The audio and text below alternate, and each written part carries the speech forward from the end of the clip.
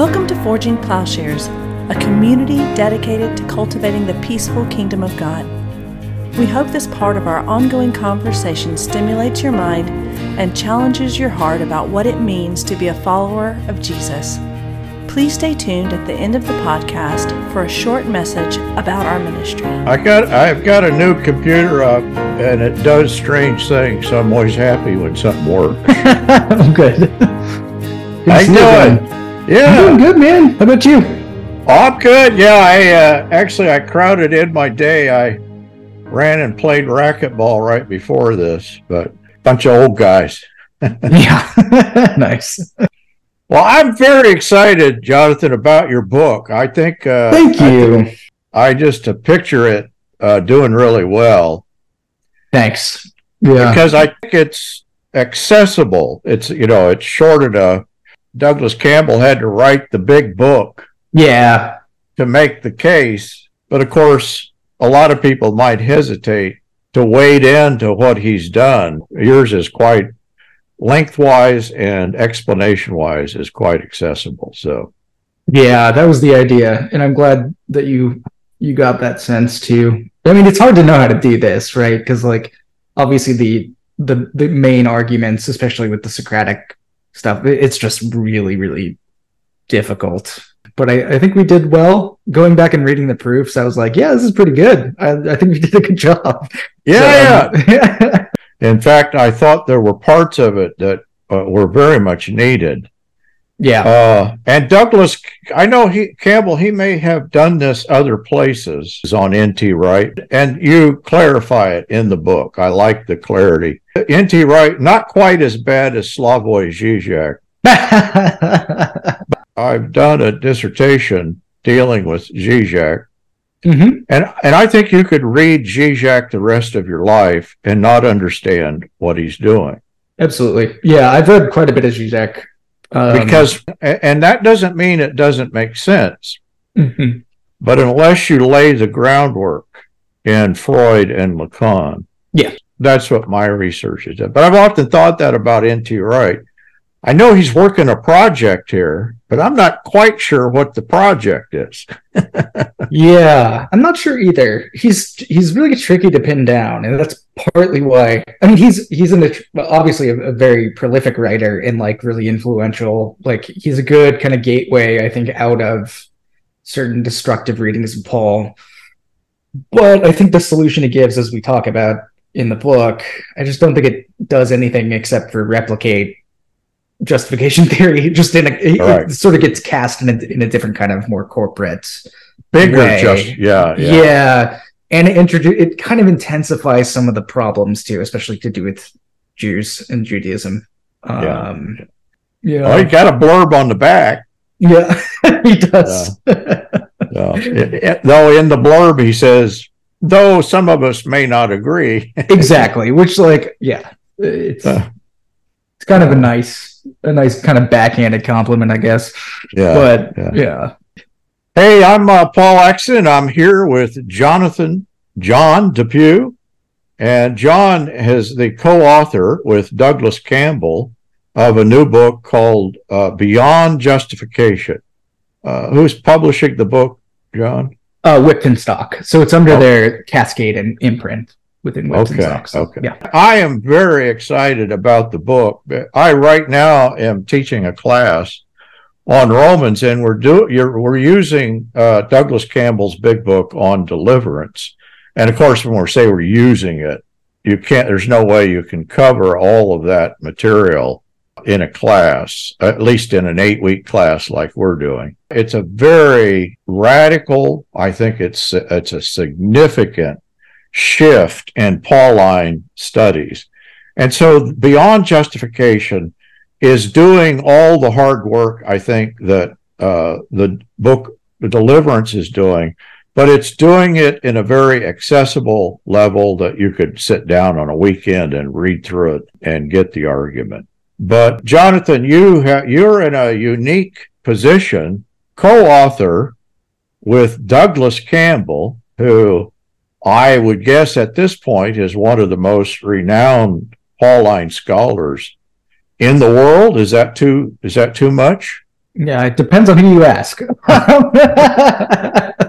For people who are very sympathetic to sort of apocalyptic approaches to Paul, then yes, definitely, very much so. So yeah, there are some other people who may not be too happy with this kind of approach to things, but I mean, Douglas has his, his scholarly kind of hands in a lot of different pots for sure. He's done a lot of work even beyond sort of Romans and all that. He's done stuff with Pauline biography. He's stepped into, various sort of grammatical debates to do with like faith in Christ, faith of Christ. So Pistis Christi debates. He's been kind of an authority on that for a long time. I was joking with him the other day that first piece that he published on Pistis Christi or faith of Christ, I was 1 year old when he published that. And it made him feel a little bit old. Well, about the time I was publishing my dissertation, dealing with Slavoj Žižek on Romans 6, 7, and 8, he was, I think about that time, was working. When did he publish Deliverance? 2009. So it was in that period. In other words, he's ahead of me several years in publishing. But I then subsequently, after I finished my dissertation on Žižek and Romans 6 to 8, I realized that what he was doing fit so neatly into my own understanding. Of course, I'm not a New Testament scholar. I was approaching it strictly from a theological understanding. But the reading that I had done, was very much an apocalyptic kind of that kind of approach. I felt like, this is the completion of my own development of my own understanding. But tell us, you're 1 years old. So that was 1991 was when he published his first little article on Pistis Christi, right? I guess it was a bit after he had finished his PhD at University of Toronto. So my own journey, I guess, to how I got here. Do you want me to go way back? Oh yeah, we want to hear everything. Sure. Were you nursed or bottle fed or Yeah. not everything, but yeah. So because something happened right, and I don't mean this in a facetious way. No, yeah. I'm a pretty old guy. I don't know if you noticed. Probably 30s, early 30s. Oh boy, you nailed it. And I think it is a long journey that many of us have been on. And when you find this sort of insight, I mean, it's such a relief. And I've always felt that at least that can be the service that I would do for students I have or people that might be listening to my stuff. Boy, I hope they don't have to go through the sort of struggle that I did, to come to these insights. A young man like yourself, I think it's a blessing for somebody like you to come along and have this very early and something that you can build on. So, but anyway, tell us how it came about. Thank you, Paul. Yeah, that means a lot. So just to kind of give context a bit about who I am. So I'm originally from central Iowa. So I grew up near Des Moines, Iowa. My home wasn't sort of overly religious or anything. Went to church occasionally. My grandparents were quite religious. They were Pentecostal, so when we would visit them, we'd go to church with them on Sunday mornings. But it wasn't like a really important thing, I guess, in our household growing up. So I'm the middle of two brothers. So I have a younger and older brother. My dad was an historian, or is a historian by trade, with philosophical interests. So sort of questioning things, thinking, hard about stuff was sort of the norm in our house. Education was very important, and learning was very important. So grew up in that kind of environment, went to college, majored in philosophy and religion. And I don't know if you noticed in my acknowledgments in the book, it's for my brother, Michael, who's my older brother, who went to the same college that I would eventually go to study philosophy and religion. So I just sort of copied him, which I kind of apologize for in the acknowledgments. But he was someone I looked up to, and we have a great relationship and love to talk theology. He's currently a PhD student at Boston College in theological ethics there. So I went there to college, ended up majoring in the same things that my brother did. Through those different majors, I encountered a lot of the sort of major figures of the Christian tradition, whether that was in sort of philosophy of religion courses or through theology courses. And what was this, Boston College or? So this is a little tiny college in Iowa called Simpson College. So it was a little liberal arts college there that both of us went to. And my dad actually went there too for his history degree. So it was sort of a family thing, I guess. And so we, studied there, started encountering a lot of these major figures in philosophy and also in, obviously, theology. And of course, historically, these things overlap in ways that they don't really today. Figures like Augustine, Aquinas, Gregory of Nyssa. And I began to see, and even sort of going into the Reformation as well, Luther, Calvin, folks like that, and then eventually started getting into some Barth, which has never really stopped, as I'm sure you can sense in the things that I care about theologically. What I started to see was a kind of continuity among a lot of these thinkers about witnessing to a God who is fundamentally revealed in Jesus Christ, whose relationship with his creatures is not something sort of individualistic, but it's cosmic, right? So this was sort of my first introduction actually into Christianity, and I would say that I'm an adult convert to Christianity. It was kind of through studying and through connecting with certain mentors in college who were, one of whom was my academic advisor, Mark Gammon. I kind of got to the point where I was like, I think this stuff's true. It's it's compelling. It seems to kind of have a coherence about the way that it makes sense of reality. It wasn't like I wasn't sort of knocked off my horse or anything like that. It wasn't sort of a big revelatory moment where, aha, now I get it. It was sort of a process of getting to know people, of reading, of studying, and all of that I eventually got to the point where I would call myself a Christian. I feel kind of, especially knowing a lot of people who went through very sort of traumatic and sometimes abusive relationships with the church and church leaders, that I feel kind of fortunate that I avoided that. It just wasn't a part of my upbringing or anything. I was just sort of confronted with this God who loved you right away, and that was compelling to me. And so I wanted to be a part of that, and it's been a part of my life ever since. In college, I took a class on the Apostle Paul, started to learn Greek in college, and it was actually in that class, that Paul class, that I encountered Doug's work for the first time. And it was actually not Deliverance. It was that little Zondervan 4 Views on the Apostle Paul book. I think it was edited by Mike Bird. We read that book as a kind of, little textbook for the class. Because I'd already been reading Barth and kind of getting into the good theology stuff, I was like, oh, there's a guy who's a Pauline scholar, who's a biblical scholar, who has these theological interests and is reading Paul in this way that I had never really kind of encountered before. This is really cool. I like this stuff.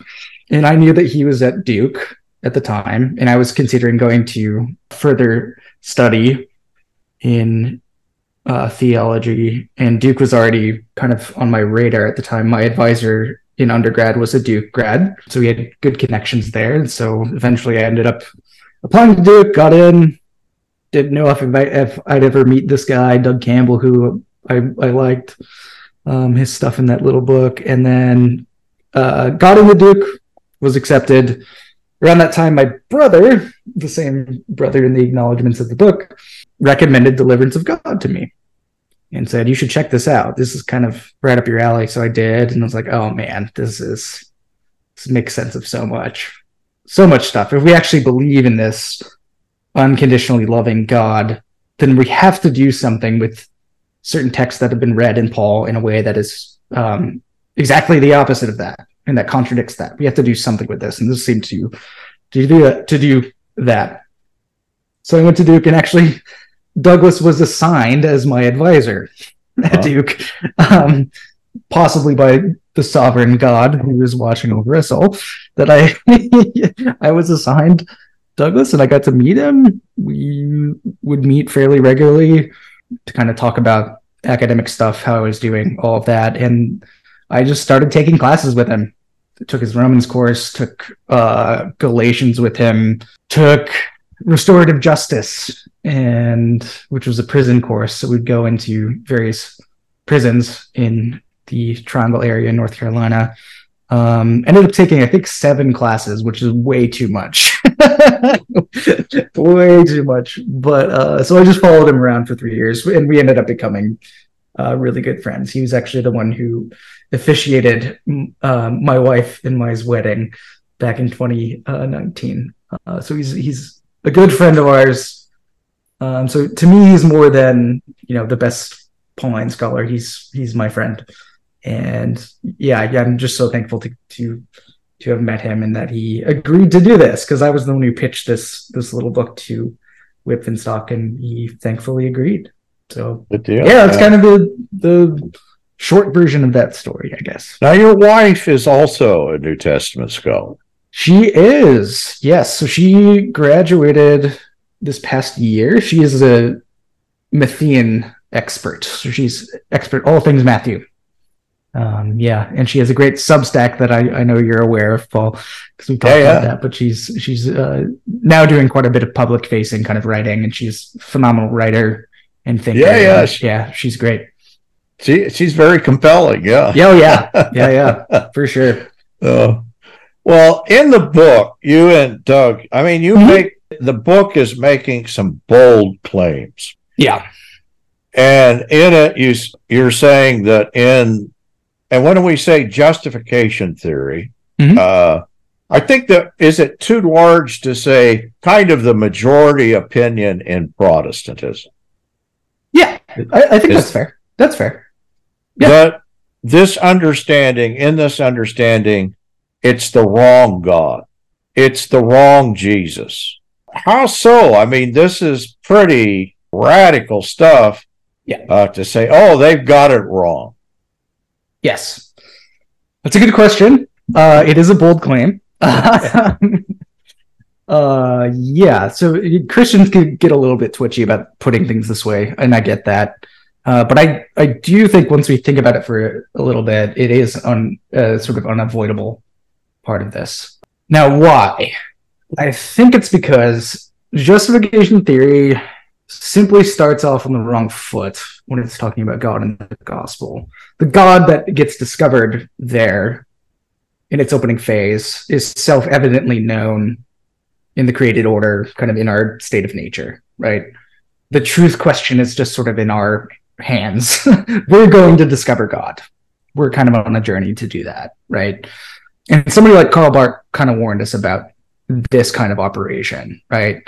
And one of the reasons why was because it opens up the door to theological projection onto the divine at that point, once we're in charge of things in that way.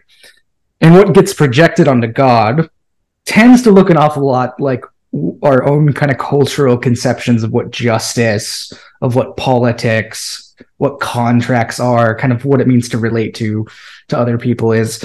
And I think that's exactly what's going on with justification theory, is once you start there, we're just going to be imposing a whole bunch of stuff onto what God is like. Of course, you have certain biblical language that it's using to talk about God, so a God of justice, a God of holiness, that sort of stuff, right? But what they mean by that is very much informed by a lot of kind of modern Western accounts of politics, justice, all that sort of stuff.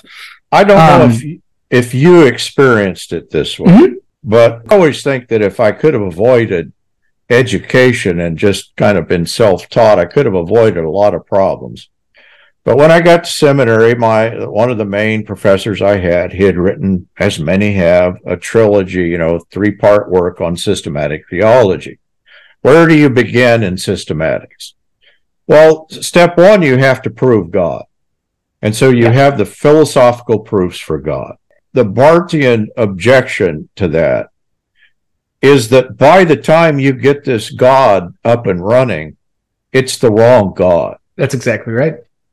And that's exactly what you're describing in justification theory. That's right. That's a great way of putting it, for sure. So what ends up happening then is if you start off in this way that justification theory does, where you are on a journey to find God, you realize that the nature of God is, retributive, contractual, all this sort of stuff, then you get trapped by these conceptions right away, because that you start there. It's your foundation for what God is really like.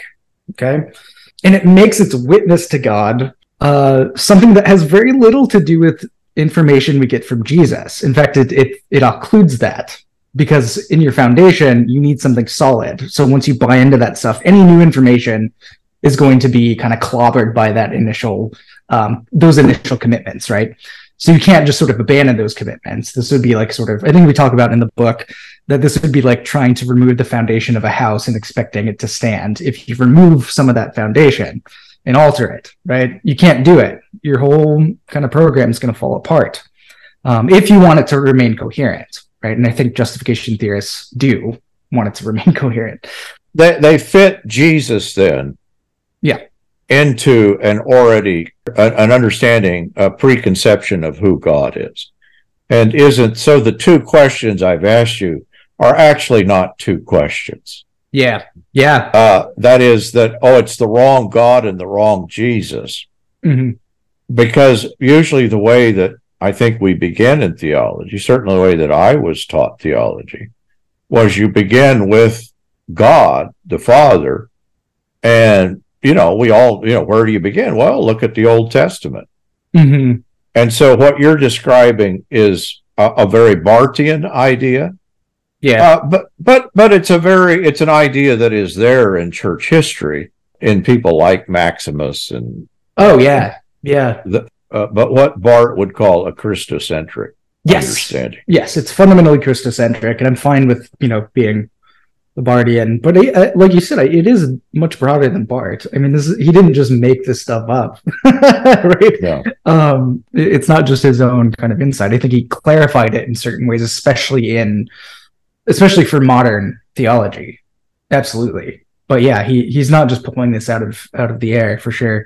And like you said, once you begin your account with certain claims about God, you're going to have to fit Jesus into those claims, right? There's no room for him to have any sort of fundamental kind of insight into what God is really like, because you already know that stuff. He has to be kind of subsumed within the construct that you've already decided on, right? He's not going to really have much impact. We see this pretty clearly, I think, in how justification theory develops. Now, in the book, we use John Piper as kind of the representative of justification theory, because his little book, The Future of Justification, is just so clear. All of the premises are just right there. Very easy to follow. And so we chose that because he's a very clear writer, and he lays out everything in a way that's really accessible. So we go with him in that way. Before we get into Piper, let's clarify. Sure. That, in other words, what we're illustrating, or what you're illustrating, even the word justice or justification, mm-hmm. we're really talking about a retributive justice. Yes.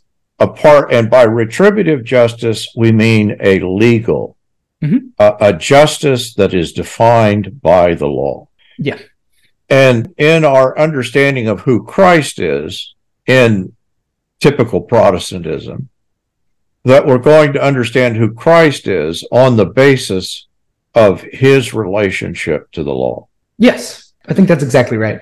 Yep. And so the reconceptualization, in other words, at being forging plowshares, I don't think you get to a peaceable notion of an originary peace, an originary notion of the love of God, apart from this starting point. Yes. We get our information about justice, about peace, about love from Jesus Christ. And that's it. That's where we get it from, right? Any other conception of justice that is leaning on something else is not going to be correct for Christians. It's just not. And I think it's a mistake. It can be a well-intentioned mistake, but it's a mistake to kind of look somewhere else for that, for sure. We're not going to get to the peace and the love and the justice of the true God if we don't begin with Jesus Christ, and if we're not constantly attending to what Christ is revealing about God's nature. Yes, absolutely. This is a part of Douglas's book that I really appreciated, and you all have continued it with the illustration with John Piper.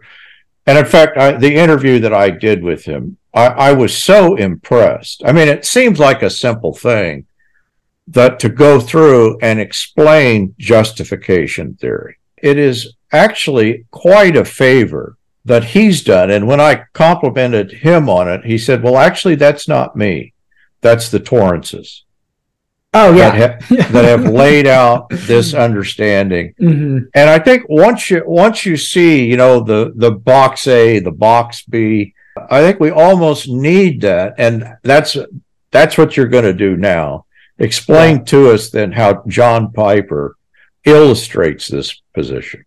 Absolutely. And I also want to just mention quickly that, yes, we are very much indebted to the Torrances, and especially James Torrance in his stuff on covenant and contract.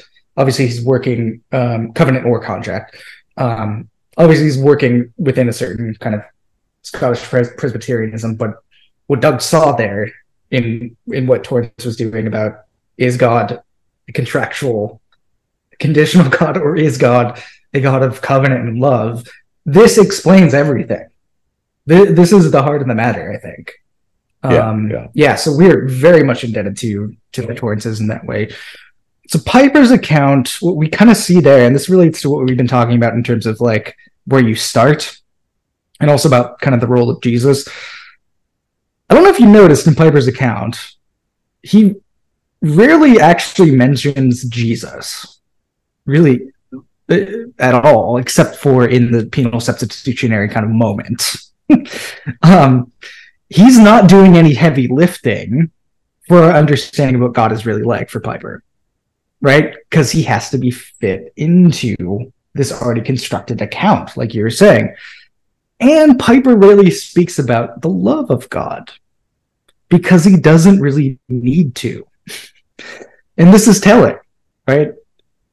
Piper's God is fundamentally a God of holiness. He constantly talks about God's holiness, God's justice, construed obviously in terms of retribution, who relates to his subjects contractually and conditionally, right? So love, you don't really need to talk about that stuff that much.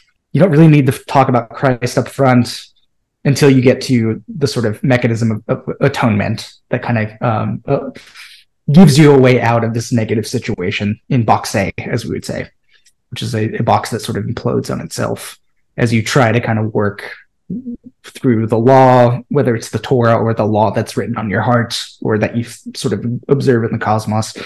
But that collapses. And then Jesus shows up and does something for you that you access through faith, through a different kind of contract that's a bit easier, right? What's key here, and this is, I think, just as key as the covenant and contract stuff, and I don't think Doug and I have really talked about it this way until we started writing this book, and it's leaning on Bart again. Surprise, surprise. The first word of Piper's account of God and of the gospel is a no. It's God's no to you.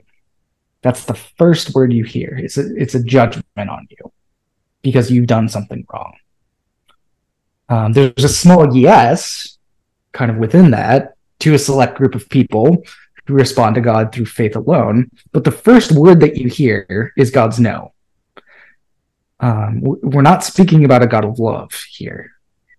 So in JT, as I was saying, Jesus really just shows up in the atoning moment, right, where he gets executed by his Father in our place, which has its own kind of set of problems. My good friend Andrew Rilera will have a book coming out just before ours through Whip and Stock called Lamb of Lamb of the Free, which is a total takedown of penal substitution. And I'm really excited that that's going to be out there too, because it really complements kind of our work really, really well. So I'm excited about that. There is some love that happens in justification theory and in Piper's account. Clearly, I think, and we don't really get into this in the book, but I just kind of wanted to not just repeat the book, but kind of give some slightly different insight into this as well. There is some love that actually happens in justification theory because Christ's kind of merciful decision to shield us from the wrath of his Father is a merciful and loving act on the part of Christ, right? I think that's unavoidable. But the God behind that, the God that we have already fundamentally based all of this stuff on, is anything but loving. He's retributive and fundamentally wrathful and deeply violent as well. And so you can actually sense some Trinitarian problems there as well, which I've been writing on a bit in my own time. But yeah, there is some love. Christ is acting mercifully to shield us from the wrath of his Father. But again, that doesn't really matter that much for the fundamental account of what this gospel is about, which is it's based on this certain conception of God as retributive, right? In setting it up in this fashion, that we've made several moves that may not be clear unless you understand the alternative. And that is that in retributive justice, that we're talking about salvation, but of course it's salvation from God. Yep. It's deliverance from God. And in that, it's in individual deliverance tends to be the focus. And it is not a cosmic salvation. Yeah, that's right. And maybe this is my own upbringing. This makes justification theory at some level, like Calvinism, it is such a neat system. You've got your 5 points, you've got the logical, legal foundation, you've got a kind of complete explanation, and maybe, I'm just throwing this out here, that New Testament Christianity, as we have it, at least once this is put into place, is actually a much more cosmic and complicated understanding. In other words, the thing that God is doing, we do need to talk about it.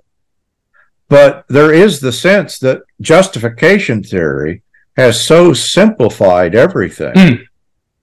I got the system. In fact, I've got the system and I don't even need to think about it anymore. That it is a kind of end of the conversation. Yeah. And I know that's true in Calvinism. It is such a neat package. I think that justification theory is wrong, but it is a difficult thing to dispossess people of. And part of the thing that is going to happen is an alternative explanation. What we're describing is an alternative understanding of God, an alternative understanding of Christ, but also an alternative understanding of our anthropology, what a human being is, and an alternative understanding of what the cosmos is and what it's for. Yeah. And so it's such a huge, maybe this is part of the problem, that justification theory reduces kind of to a neat, logical system that once you got it, you got it. Yeah, and I think it is simple and logical internally. I agree with that. I also think the alternative is fairly simple. It does have sort of, like you were saying, because we're talking more cosmically, which would include an alternative account of anthropology kind of within that, Christology, pneumatology, eschatology too. Like all of this stuff is sort of kind of floating around within this alternative system. But I do think that the alternative does have a certain simplicity as well, that I'm trying to explain, or we're trying to explain in this book. It's not asking you to just be like, buy into the system, don't think anymore about it. But we're inviting people to actually be drawn into this different way and to think and to to wrestle with all the implications of this, right? So I think in that sense, it's not as simple, because I think the justification theory approach is basically telling you that this is what's true, and you don't have to think really any more about it. You can just sort of accept it. We're inviting you into a conversation, into a relationship with a God who is dynamic and loving, and who is living. He's a living God who we're invited to ever explore as we deepen our relationship with this God. And that's going to involve a lot of thinking, and a lot of investigation, and a lot of conversation with other people who are also involved with this God as we sort of are drawn ever deeper into this relationship. So I think that's right. It may seem like it's less simple, but I think it is. Or it may seem that it's more complicated, but I think it is simple. I like that. Yeah. It is the key word I think that you all use in the book is it is a participation. It is participatory. Yeah. Another way of saying participatory, there is a kind of synergism. Yeah. Between us and God. So when you talk about something on the order of theosis or apokatastasis, that is a picture of our entering into a participation in who God is. Yep. Which is a wonderful, thing that never ends. In one sense, to characterize one as simple and one, maybe my characterization is misguided. I think the difference is one is a neat logical package, and the other then is descriptive of a life course, of something that never ends. It's the theological conversation, like the Christian life, this is a life. This is one in which we find the love of God, we find joy, we find peace, and it's an ever-growing process. Yeah, I'm not sure the other. I don't know that it takes you anywhere. No, it doesn't. It's like the difference between like assenting to some propositions, and then also the alternative to that is like being a part of a reality that you're enjoined to become a part of and to live inside of, right? Because like we're not asking people just to assent to a certain account of what Christianity is or what the gospel is or whatever. Obviously propositions are going to be involved, but what this alternative is doing is saying we're being invited into a new reality. I think that's the difference between the two kind of approaches. That's good. Yeah. That's good. The thing that this raises is that in justification theory, and actually this is kind of a pertinent moment as Israel and Hamas are engaged in this. Absolutely. That there is a teaching of contempt toward the Jews that it's certainly not tied simply to justification theory, but it is kind of underlined or emphasized in justification theory. Certainly with Martin Luther, that the early Protestants tended to be anti-Semitic. And I think that part of this is that just as in justification theory, we need all people to go through, the crisis with the law.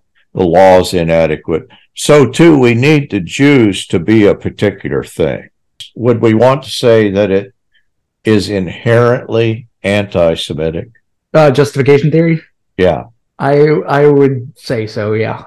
I don't think there's much of a way around that. In the first instance, it is anti-Jewish. It's premised on the collapse of Judaism, because that's what you find in box A. Like if Jews want to be, transferred into box B, they have to abandon all that makes them Jewish, right? Because that stuff gets crushed. Because it doesn't work. I mean, that's what we're saying. Work. Yeah. Mm-hmm. And when we say Judaism, I mean, this is the continual discussion among people. It's like in Protestantism, we're depending on a particular definition of what that is. I don't know that you can define it. I don't know that you can say in reality what that is. Mm-hmm. Though in justification theory, we need it to be a law-based, legalistic failure. Yep. So it's always already constructed in a negative, because you need that negative to flip out into a positive, which is faith in Christ, box B, right? So it's all premised on the negative construction of what's in box A, and the Jew is the quintessential person in box A. So yeah, I think it is going to be inherently anti-Jewish, anti-Semitic.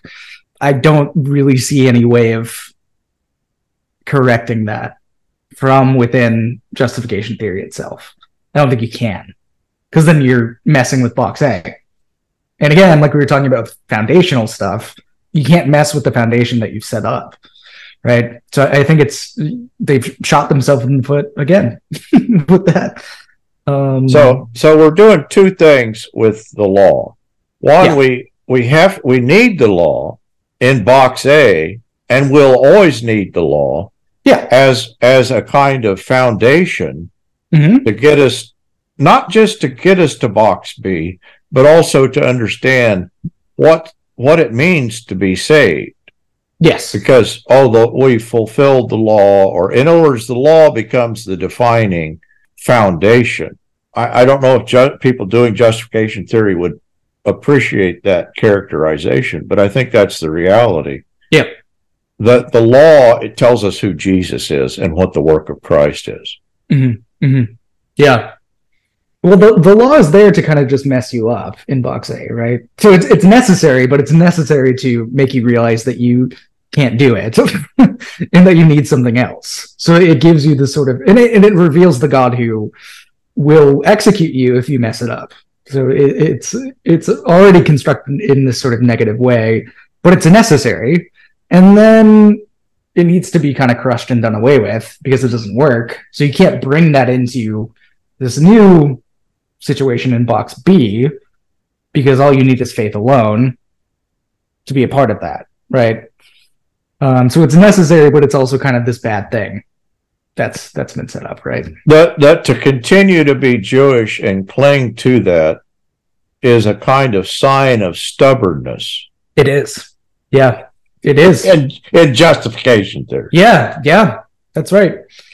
I mean, this is also what gets us into, as we mentioned, the teaching of contempt, I think, and the connection between what justification theory says or claims about Jews, not really taking how Jews talk about themselves, but it's making claims about them. If we want to move into teaching of contempt stuff, because I'm happy to talk a bit about that. Yeah. So, because I think that's it. I think that's key in this. It's very important. Yeah. That Christianity as we have it. I worked for a time in graduate school. I worked for a Jewish rabbi, and my whole job was to just record instances of persecution of the Jews. It was actually back when people didn't have computers. I was just learning to use a computer. I think it's undeniable the Jews are a persecuted people, and a large part of that, the reason they're a persecuted people, can be directly laid at the feet of Christianity. No question. So if we're anti-Jewish, if we're anti-Semitic, I think we must have gone wrong somewhere. And I think we can illustrate that in justification theory, we need the Jews to cling to the law doesn't work. But what we're saying about Judaism, we're tying the whole ball of wax into this legal definition. Right. Yeah, I'd actually love to talk about teaching of contempt, because it is very important. And I want to be clear, as you alluded to earlier, that I don't want to reduce the problems historically of the marginalization, the eradication of Jewish people. I don't want to reduce that to justification theory. But justification theory is complicit in this. And Christianity, historically, is complicit in this. I want to be really clear about that. And this is painful for us, because we're complicit as Christians in a certain way.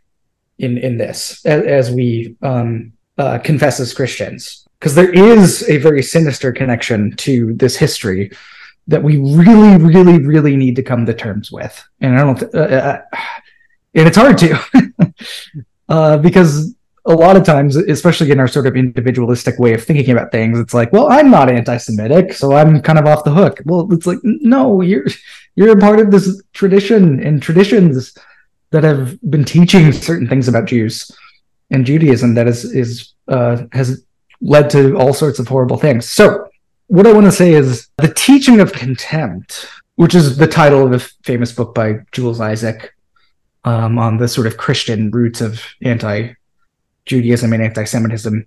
The teaching basically does this. It frames Jews as fundamentally inferior, as other, and as people who need to be radically marginalized, or in the case of what eventually became the final solution in Nazi Germany, to be eradicated.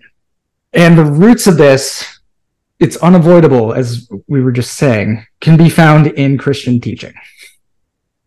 Whether that's Catholic, Protestant, or Orthodox teaching. And it's rooted in certain construals of biblical texts as well, of Jews as Christ killers, as practicing certain sort of barbaric rites, as people involved in, as however outlandish this sounds, as involved in sacrificing children, right? Et cetera, et cetera, et cetera. So they get framed in this certain way. So they're, in addition to that, they get framed as sinister kind of legalists who, through their law, are trying to work their way to salvation. Okay? So this is kind of the baseline kind of teaching about the Jews. And so in our chapter, we just call it the teaching of contempt. We document kind of various practical effects of this teaching and how it impacted the lives of Jews in specifically Christian nations, at least those Christian nations that would actually allow Jews to be there. And this goes from sort of, ghettoizing Jewish people to mob violence against Jewish people to the atrocities of the Inquisition, right? And then to the Holocaust itself. It was a painful chapter to write because you have to constantly be confronted with this, and I think this is a healthy thing for Christians to do. So I'm really proud that we have this chapter in there. Now, when we step back and think about justification theory, it is a powerful justification, no pun intended. It is a powerful justification for just such vilification of God's people, the Jews. As we talk about in the book, JT starts off with box A, where the Jews, as I was saying earlier, are sort of the quintessential sinner who tries to do the law to earn salvation, which fails, collapses, all of that stuff. And Jews are framed fundamentally legalistically in this. And it's all Jews across space and time. It's universalized in that way. The smart ones will see the offer of an easier contract in box B, with the arrival of Jesus, and through faith, they sort of jump across into that other box and they enter the church. And like I was saying, their Judaism and their Jewish practices must necessarily be left behind, because these are sort of legalistic relics of a kind of initial attempt to reach God, which failed, right? So Judaism gets erased once you move over into box B. So for recalcitrant Jews who remain in box A and continue trying to strive for some sort of salvation through works of law, through the kind of legalism, what's the requisite punishment in justification theory for people who are like, no, I don't want box A, I want to keep on doing this stuff? It's a death sentence. Justification theory is really clear about this. And I don't think there's a big jump from that at all to the actual practical othering, punishing, and eliminating Jews in real life. I don't think that's a big jump, because they deserve it, after all, on this system. We need to be really clear about this. So we see in JT that it's not just a key factor within the teaching of contempt that JT is involved with that. JT is also complicit in what eventually became the Holocaust. And again, I think we need to be clear about this. I'm not reducing the causes of the Holocaust, the causes of the teaching of contempt to justification theory, but you have really good precedent for marginalizing, causing violence against, and ultimately killing Jewish people with this theology. This theology can kill, and I think that's an important thing to keep in mind. Yeah. Once you are able to other the Jews, this, of course, becomes your characteristic stance toward many peoples. Yeah, you can other anyone else. Anyone else you disagree with. You can make these same sorts of moves on them. Or that you find less than you, or whatever, right? Whether it's people of color, whether it's poor people, you can run the same sort of thing against anyone. Yeah. So that you actually create a violent attitude, Yes. I'm afraid.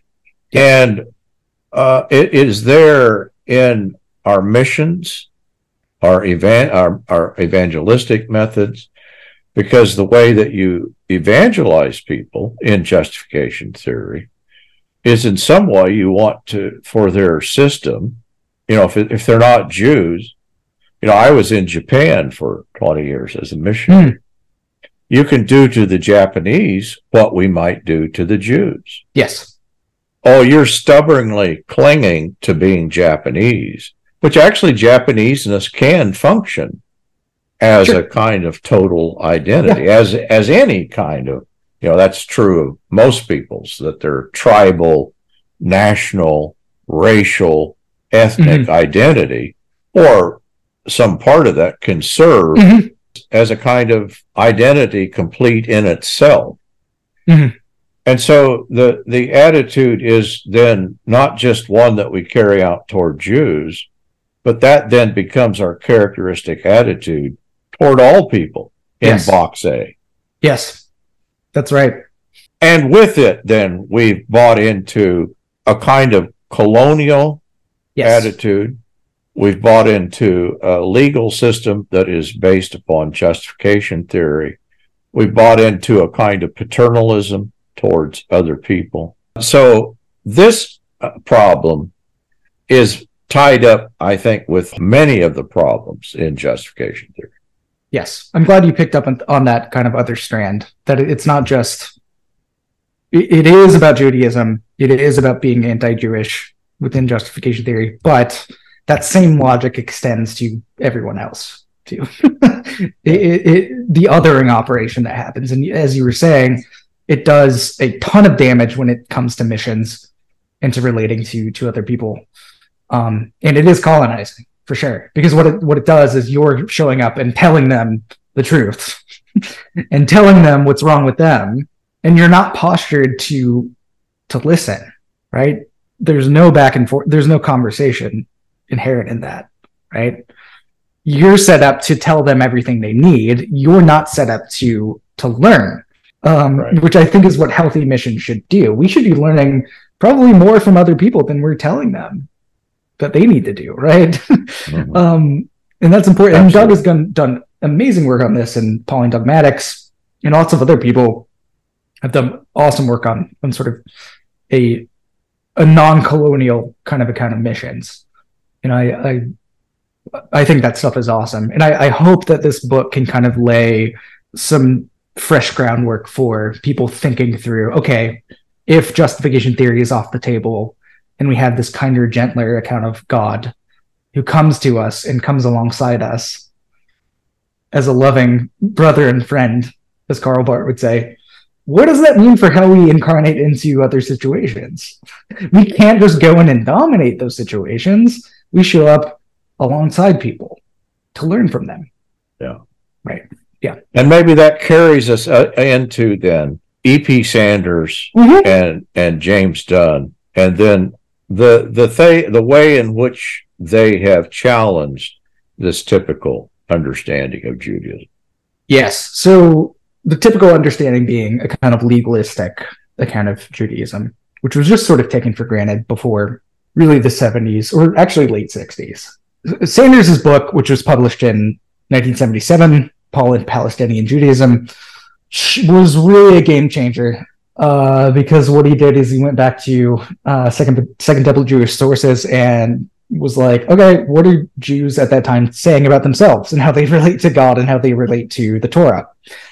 And it turns out it wasn't legalistically.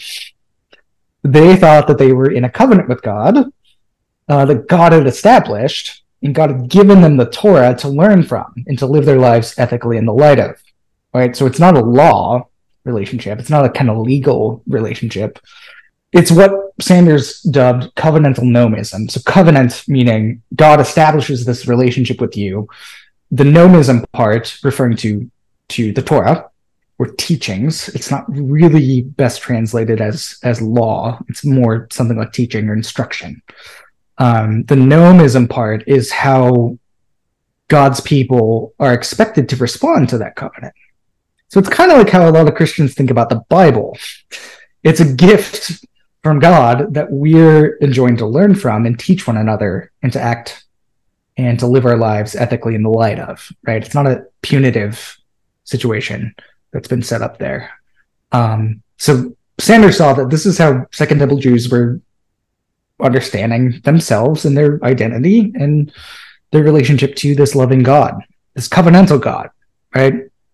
So this was kind of Sanders' breakthrough. Although I will say there were people prior to Sanders who were actually onto this stuff that don't get a lot of praise. One of whom is Richard Longnecker, who was Doug's PhD advisor at University of Toronto, who wrote this great book, Paul Apostle of Liberty, which was already kind of onto this stuff. We need to be thinking about Jews in a covenantal as against a kind of legalistic way. Okay. This was pre-Sanders. But Sanders was the one who sort of popularized this stuff and actually got it on the map academically as well. So this was going on in mid to late 70s, right? And then you have scholars like Jimmy Dunn, N.T. Wright, who are really sympathetic with what Sanders has found about Second Temple Judaism, what Jews actually thought about themselves. And since Sanders didn't really apply much of that to Paul's texts themselves, it's kind of funny because the Sanders' book is called Paul and Palestinian Judaism, and he hardly writes about Paul in that book. So they're like, how do we kind of use this and interpret certain difficult parts of Paul's data, especially to do with works of law? So that's in the Greek ergonomou, works of law. So what someone like Dunn does early on, and that N.T. Wright kind of picks up on, is that he reframes works of law as ethnic boundary markers. So what Paul really means by works of law is he's really targeting the problem of ethnic boundary markers. So it's a kind of sociological reading of this stuff.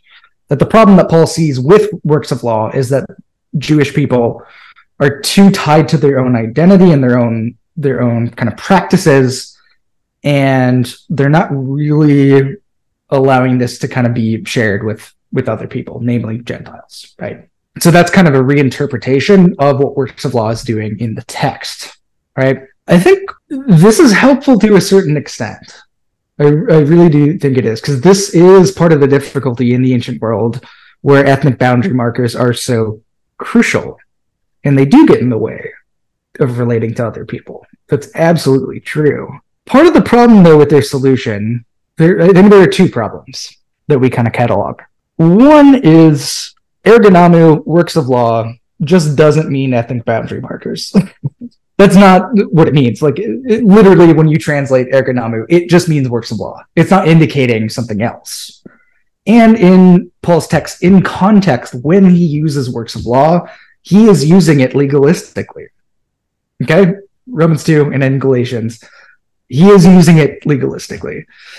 So you can try and reframe it and say, Paul doesn't really mean this. He really is thinking about this other thing, but that's not a good exegetical basis to make this case on, right? So it doesn't really get at that very well. Second issue is that it doesn't have a this rereading of works of law doesn't devolve into a coherent account of Paul's understanding of salvation. Because the problem that Paul identifies with works of law, if that's a problem, is it needs to somehow unfold into something to do with justification and faith, right? Or faith language, right? So let's grant for a second that works of law really means ethnic boundary markers. What's the solution to, ethnic boundary markers being a problem or hoarding practices being a problem? Well, the solution is sharing them with other people, right? How does that actually link up with something to do with faith at all as a solution? So argumentatively, this doesn't really seem to make sense of what Paul does. Because Paul clearly thinks that faith in relation to Christ in some way is the solution, right? But if the problem is just ethnic boundary markers, then how does it actually work within a Pauline system? I don't think it does. So I think we have an issue with exegesis, and I think we have an issue with the sort of larger argument of Paul's account of salvation as well. And I think the reason why ultimately this doesn't work is that the problem is that we need to solve as readers of Paul is the whole construct of justification theory and its kind of forward-moving gospel that kind of self-evidently collapses on Jews. This is the problem. It's not just trying to nip and tuck certain phrases or words. The problem is much more radical and deep and hard. So I don't think people like Dunn or Wright have the theological sensitivity to really get this. I mean, I'm not trying to be insulting at all. I just don't think that that's part of how they operate. I don't think they have the sensitivity theologically to see that if we don't start our analysis with how God has chosen to reveal himself in the gospel, we're not actually going to see the problems with this larger construct that actually needs to be removed. We can't just do these artificial solutions by reinterpreting certain words, rereading certain phrases. That's not going to be enough. We need something radical. And I think our approach ends up giving you that, and ends up giving you the tools to do that. So, yeah. Forging Plowshares is a community dedicated to cultivating the peaceful kingdom by providing in-depth, transformative biblical and theological education and discipleship. If you have found this podcast valuable, please remember to share on social media. If you have questions about what you've heard, or if you'd like to learn more about how you can get involved with Forging Plowshares or even support this ministry financially, please visit our website, forgingplowshares.org.